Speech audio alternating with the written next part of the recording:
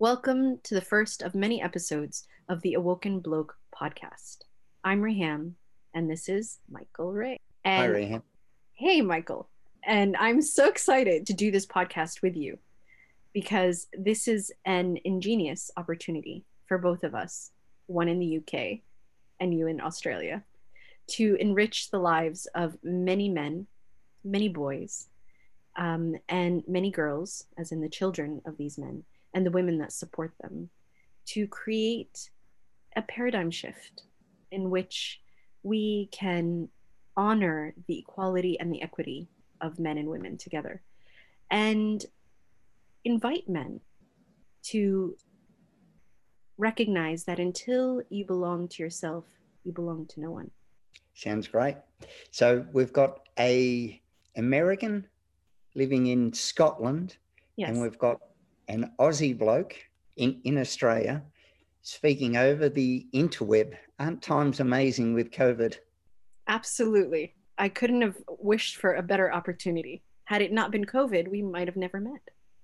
Exactly, Ram. I've spoken to people all around the world since COVID have started, and there are just so many reoccurring themes that keep happening for men, regardless. And men are struggling. We the mental health, the extra load of COVID has and brought on so much shift in the demands on fathers. But if there is one reoccurring silver lining, is suddenly fathers' extra connection with their children, with the time on and the more family life, whether it be just through the commute being gone or whether the full work from home. The vast majority of dads that I'm speaking to are actually loving the increased father time. And a few surveys show that upwards of 70% of them don't want to go back to a pre-COVID style lifestyle. How exciting that is, because that means that men are creating opportunities for themselves, taking up those opportunities to be more active in their family life, which is something that I've noticed reoccurring throughout the beginning of COVID when men were experiencing that sense of connection, that sense of belonging, that sense of intimate quality time with their children and with their partners and their family members. That when COVID was beginning to lift a little bit in the summer, men were really considering, I don't want to go back to full-time work, or I don't want to go back to the same type of work that I was doing because it didn't give me the quality time that I had with my family. I can actually sit down for dinner. I can prepare my kids breakfast. I can actually have a chat when my child is struggling or my partner needs support. And that invaluable opportunity of being and belonging to a family, to create that network and that union of you know intimacy in a family is so essential to the health of that family, as well as the health, the mental, emotional, and physical, and even spiritual for some health of men. And that's one step closer to a healthy society. Yeah, What are your thoughts? definitely. And we seem to forget, as Simon Sinek says, people's why. So our careers as fathers are important to us because it allows us to provide for our family. So being a provider doesn't just mean in a monetary sense. It means we provide values, we provide role models, we provide security and protection. And all of a sudden we've realized, gee, our why is right here in front of us. So while our career actually takes us away from our family a lot of the times, the sacrifice that we make for that time away is reaffirmed in our ability to be a provider. So it sort of fills the need. But now that we've got all this extra time at home, the surest way to get somebody to contribute and want to contribute is to make it known that their contribution matters. So Yeah. when they see their children happy that dad's involved, I still remember when I was a kid, the thing that lit up the kids is when dad got involved. You know, if you were playing cricket in the backyard or something like that, if the dads came out, all of a sudden it was yay. Or, you know, when dad got into the pool with you, it was just so much better. And it's not that Dad was better at mum than it, but it was just Dad's time with us was limited. So it was more scarce. And I often say to dads, there's often an inverse correlation between quantity and quality of time. So you've got to be well aware that while our quantity of time may be beyond our control in a lot of instances, the quality never is. You can always control the quality of time. So, put your phone down, be present, listen to your kids. Don't talk to them, but listen, ask them questions, because the quality, and let them ask questions of you as well. I always say my parenting at best is questionable. So I want Charlie to question, and I wanted a challenge, and I wanted to know, because I think we've become a little bit distracted in focusing on our children, on what they should do and even how they should do. I'd rather have them know why. So the values behind it, because, some of the technical stuff and some of the talents that I might be teaching now might even be applicable in the future. But without curiosity and enthusiasm and compassion and all of the big ticket items, she won't be able to learn anything. So let people way smarter than me, let universities and schools teach her the technical stuff. It's up to me as her dad to instill the attitudes that will enable the learning. Absolutely. I couldn't agree with you more. I know we've spoken about this several times prior to this podcast and in creating this podcast and what we wanted to share with our audience and our listeners. One of the things that I also want to piggyback on, as you were saying, is the concept of creating a training ground in the home. So, a training ground for the world, for life that they're going to experience. So, when I know, Michael, you and I were just talking about this a bit ago. When we see a child that's having a meltdown in a grocery store, it's a meltdown because they're triggered emotionally about something. And that's how they're expressing it at the time. It's not a reflection of our parenting. It's not an extension of the parent. It's not the competence of the parent. It's a child who's having an emotional overload and they're needing a minute. And when we view a child in such an empathic and compassionate way, we're able to recognize that that child is learning the skills that they need to be able to survive and thrive in the world. And when we create that space in the home, without it being about shame and guilt and resentment and contentment and criticism and all of the negativity that comes with sometimes parenting, that we may have been exposed to or have seen others use or has been used on us in our own upbringing, it's so essential that the training ground in our own homes becomes that safe place for children to be able to question why, as you're saying, why do I have to do my homework? Because when they understand the why, the what and the how comes, and it becomes unquestionable almost. Because when they have the vision, they have the purpose behind why they need to do or why we're wanting them to do something in their lives, as simple as homework, for example, then it becomes a shared opportunity of quality time, like you were talking about. It's about critical thinking. It's about active listening. It's about engaging. It's about negotiation. It's about enlisting your child and inviting your child to be able to be a leader in their life, not a follower. So when we want those kids that we have raised to be obedient and subservient, as you said beautifully earlier, before this podcast, that leads them to be subservient and obedient in life, but not authentic and genuine in their own right. And so this is a call out, this is a shout out to the boys and to the men and to the women that support them, to really focus on creating that training ground in the home, to value the quality time between the partners, to value the quality time between the family members, and to really invest in each other. Because when we invest in each other and we create that space of training, that space of experimentation, that space of safety and security in the home, we're raising really solid boys and men, and girls as well, and creating that connectivity, that glue that keeps the family connected and together. A family that's together, fights together, lives together, loves together, laughs together. So that's what we're aiming for, hopefully, as well.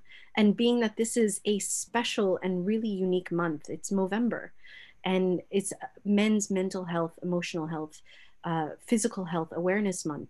And it was just International Men's Day earlier this past week. This is so uniquely impactful for me, I know personally, and for you as well, Michael. Definitely.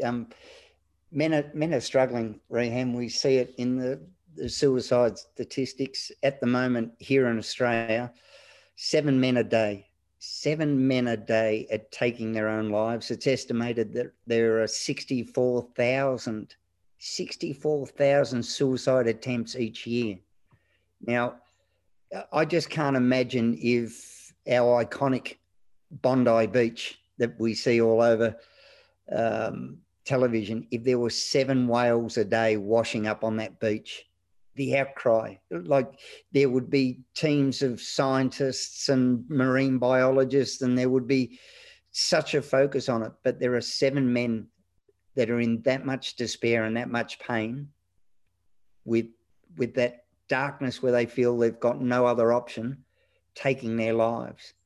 And while we say that's a male statistic, every one of those men has or had a mother. Every one of those men would have had female friends.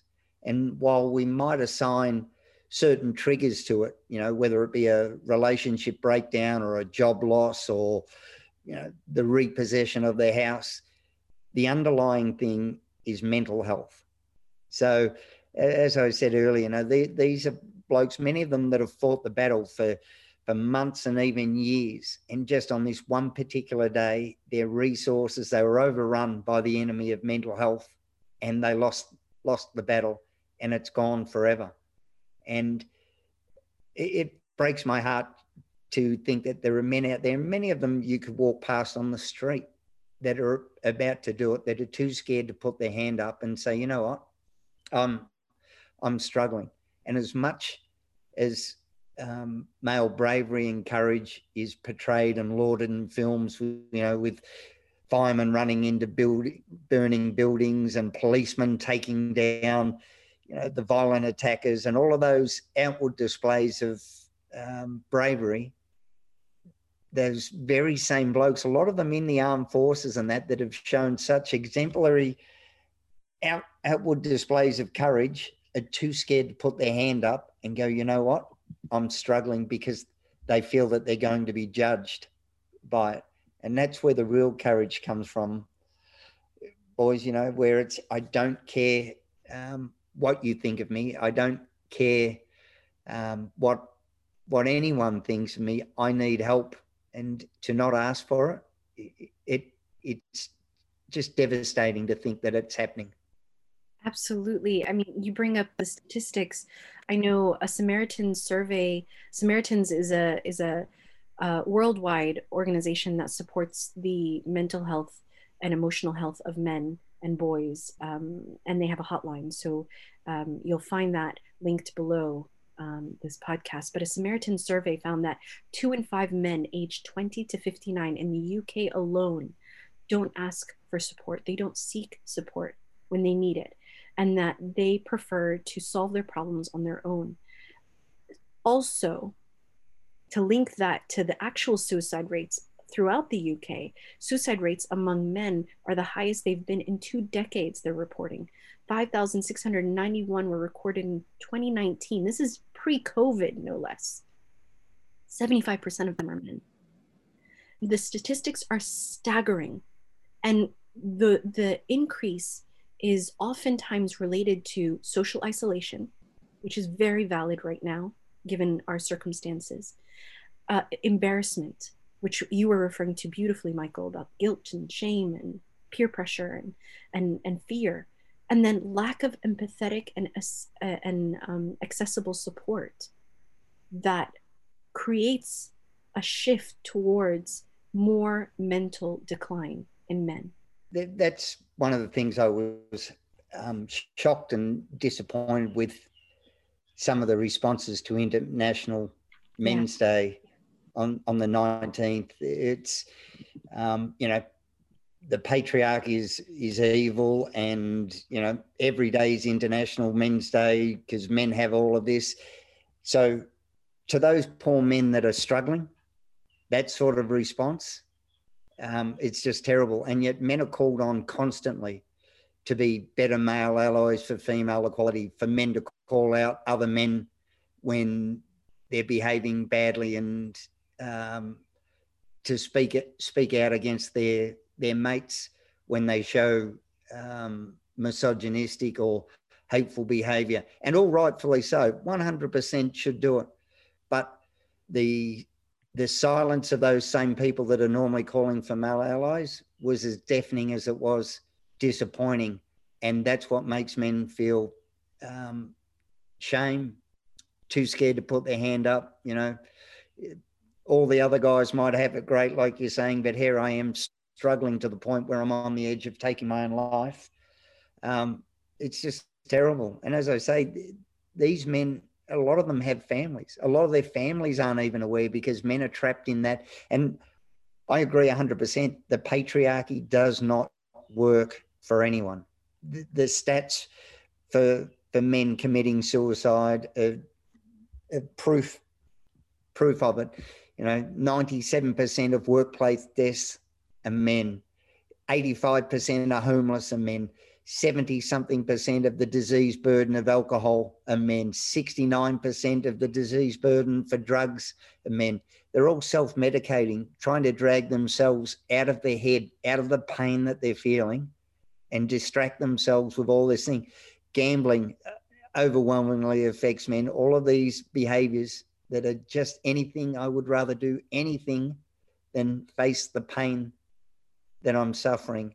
I've just recently signed up to do my mental health first aider course, just because dealing with the fathers that I deal with, yeah, so many of them are in crisis, and I mainly speak to fathering, but the dads that I just thought, you know what, I need to be better equipped, because these blokes are on the end. It's not about parenting hacks. It's not about, you know, teaching Johnny how to surf and getting away for the weekend. Some of these dads feel completely void of any purpose or any value in their children's lives, because they're getting beat up on so much, and no one deserves that. No one. It's shame does no one any good. exactly. And on the heel of Black Lives Matter, and the struggle with how men are perceived, um, for example, the police or men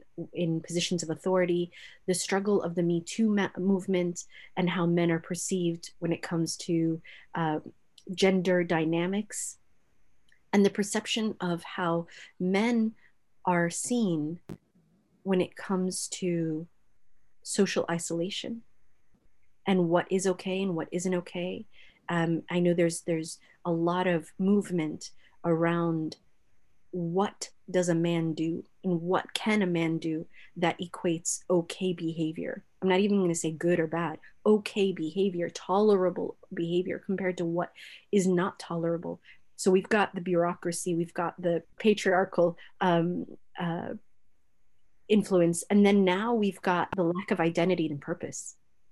Like, men are struggling to see where they fall into the scheme of society for the first time in a very long time. So this leads to social unrest and internal conflict for a man. So as you were saying beautifully, Michael, if a man doesn't know his own identity as a man, what does he stand for? If he doesn't know his purpose as a man, if he doesn't know what his code of ethics or his code of conduct looks like, or what it entails, if he doesn't know what his blueprint as a man is, those are things that we do through Awoken Men. You know, this is what creates that internal struggle for a man and prevents him from being able to connect not only to himself, but to his children and to anything that he's connected to, be it work or a partner or projects. The point that I'm trying to make is it directly connects to mental health. It directly connects to emotional health. It directly connects to physical health as well.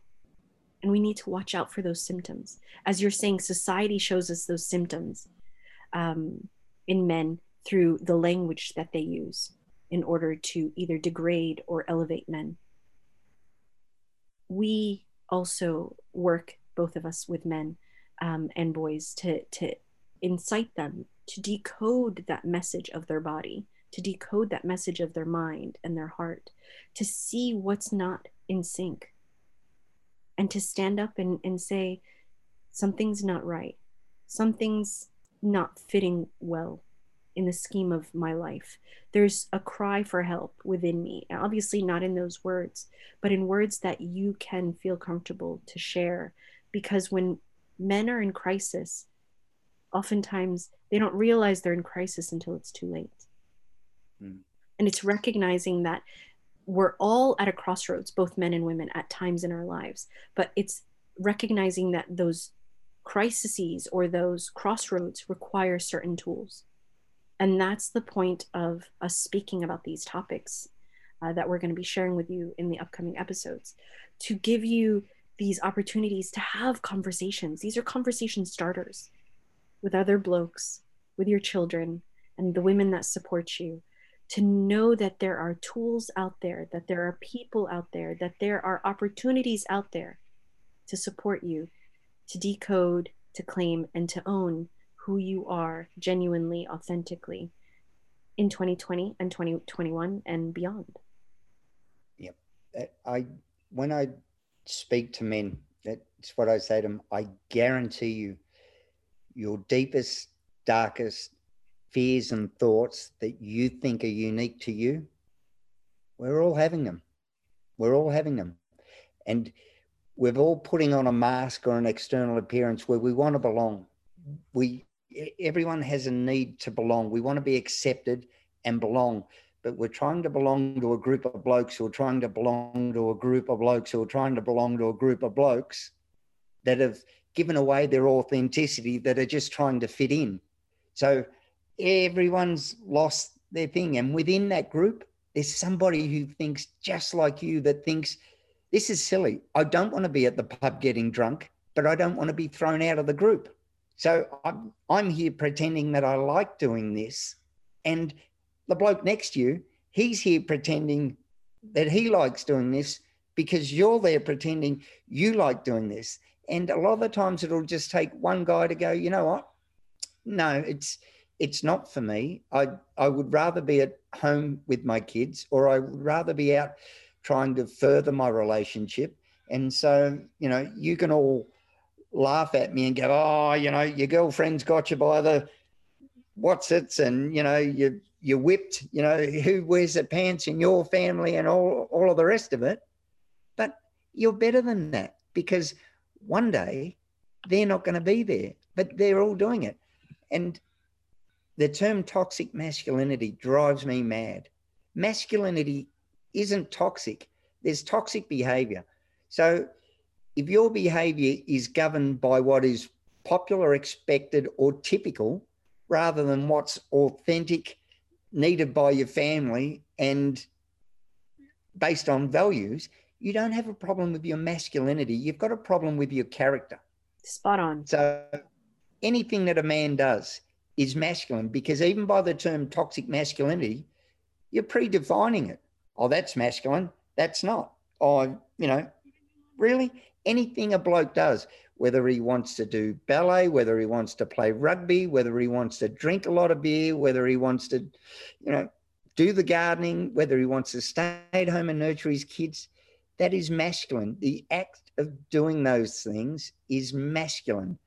Behavior is toxic. So we don't want to demonize men. We want to demonize the behavior. That behavior is unacceptable, regardless of who's doing it, regardless of whether it's a man, woman, or child. But it diminishes the responsibility. And that's where we get, he's just a boy being a boy, you know, that's what men do. It's not. It's what people of poor character do. It's people who don't have a set of values guiding them do. So yeah, masculinity is great when you think about some of the performed masculinity, the acquiring assets, acquiring skills and talents. You know, men are great learners where they become fascinated with one topic or one technical skill. We're great at all those things. Men are great at camaraderie and things like that. So if we apply, we're very good at following rules, men. So there's a set of rules and a lot of men follow them. So if we flip that, what about we set the rules where you're a decent bloke, where you're respectful of others' beliefs and opinions, regardless whether they gel with yours, where we set a set of rules that are great and we go, now, you're a bloke. That's what's expected of you. So masculinity could be a great force for good. You know, we've got that need to provide for our children and be brave. But if it comes at the expense of, you know, you're going to end up mentally and physically worse off by following those rules. You've got to go, no, the rules from now on are the best for my family is to have a mentally well, physically well, happy, fulfilled dad.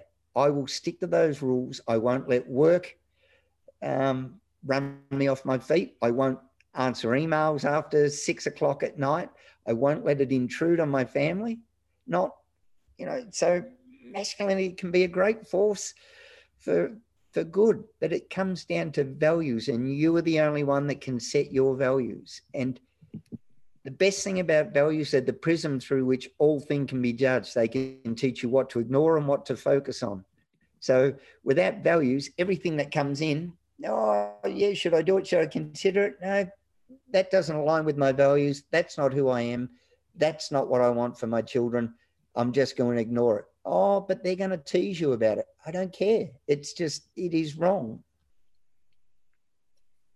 Absolutely. So if we allow masculinity or femininity to define who we are as human beings, then allow it to define us only by our decisions, by our actions, by our thoughts that turn into behaviors that then can negatively or positively impact others.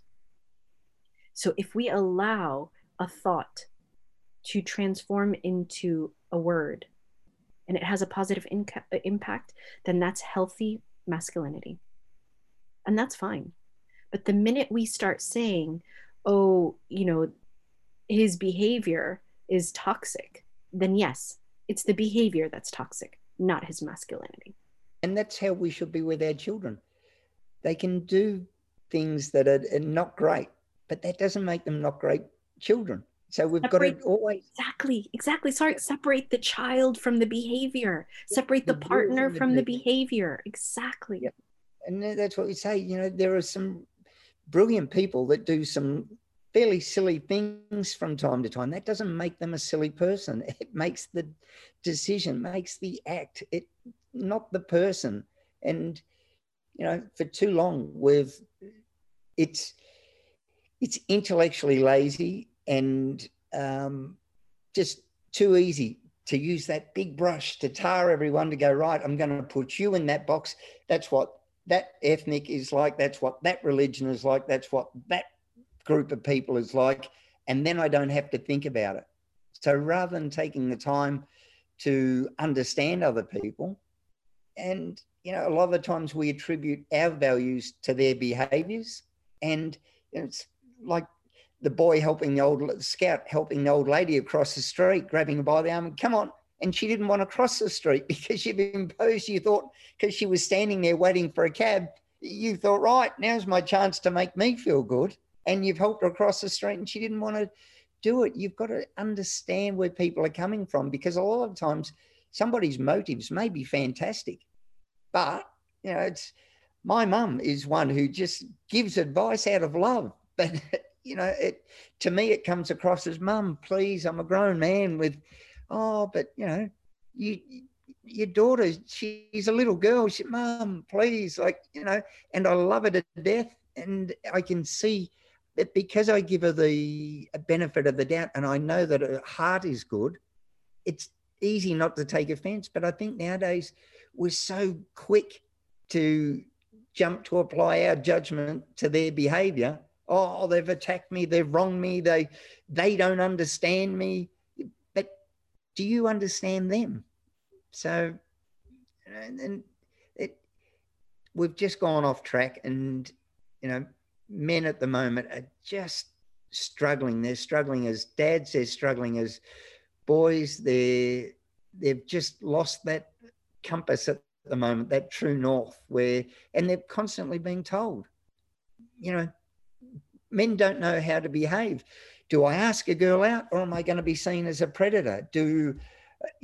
And because this is one of the things that amazes me. If we want our women to be strong and empowered and every right to speak up, and but speak up in a way where it's respectful. So if a gentleman pays you a compliment, and a lot of the times older gentlemen do that, I'd still open and close doors, and I've been told off for doing it, for opening a door for a woman. But I open the door for everyone. But it's not because I'm sexist or misogynistic or think that I'm superior. I've just always done it. But if somebody takes the time to go, you know what, I'm uncomfortable with you opening the door, fine, I will apologize. Sorry, because no one means to offend everyone. But the fact that we've got a backlash against political correctness, which is basically somebody trying to say, you know what, I'm not comfortable with that. Oh, you can't say that. Well, you can, but now that you've said it, I respect it because I didn't want to offend you. My moral code isn't better than yours. It may vary, but if you're uncomfortable with me opening the door for you, that's fine. And I'm not offended that you told me. If you tell me in the right, take the time to explain it rather than just going, oh, he's a sexist pig. It's just, I come from a different era where I do it, and I don't do it out of any disrespect, but if it makes you uncomfortable, I'm more than happy not to do it. Absolutely.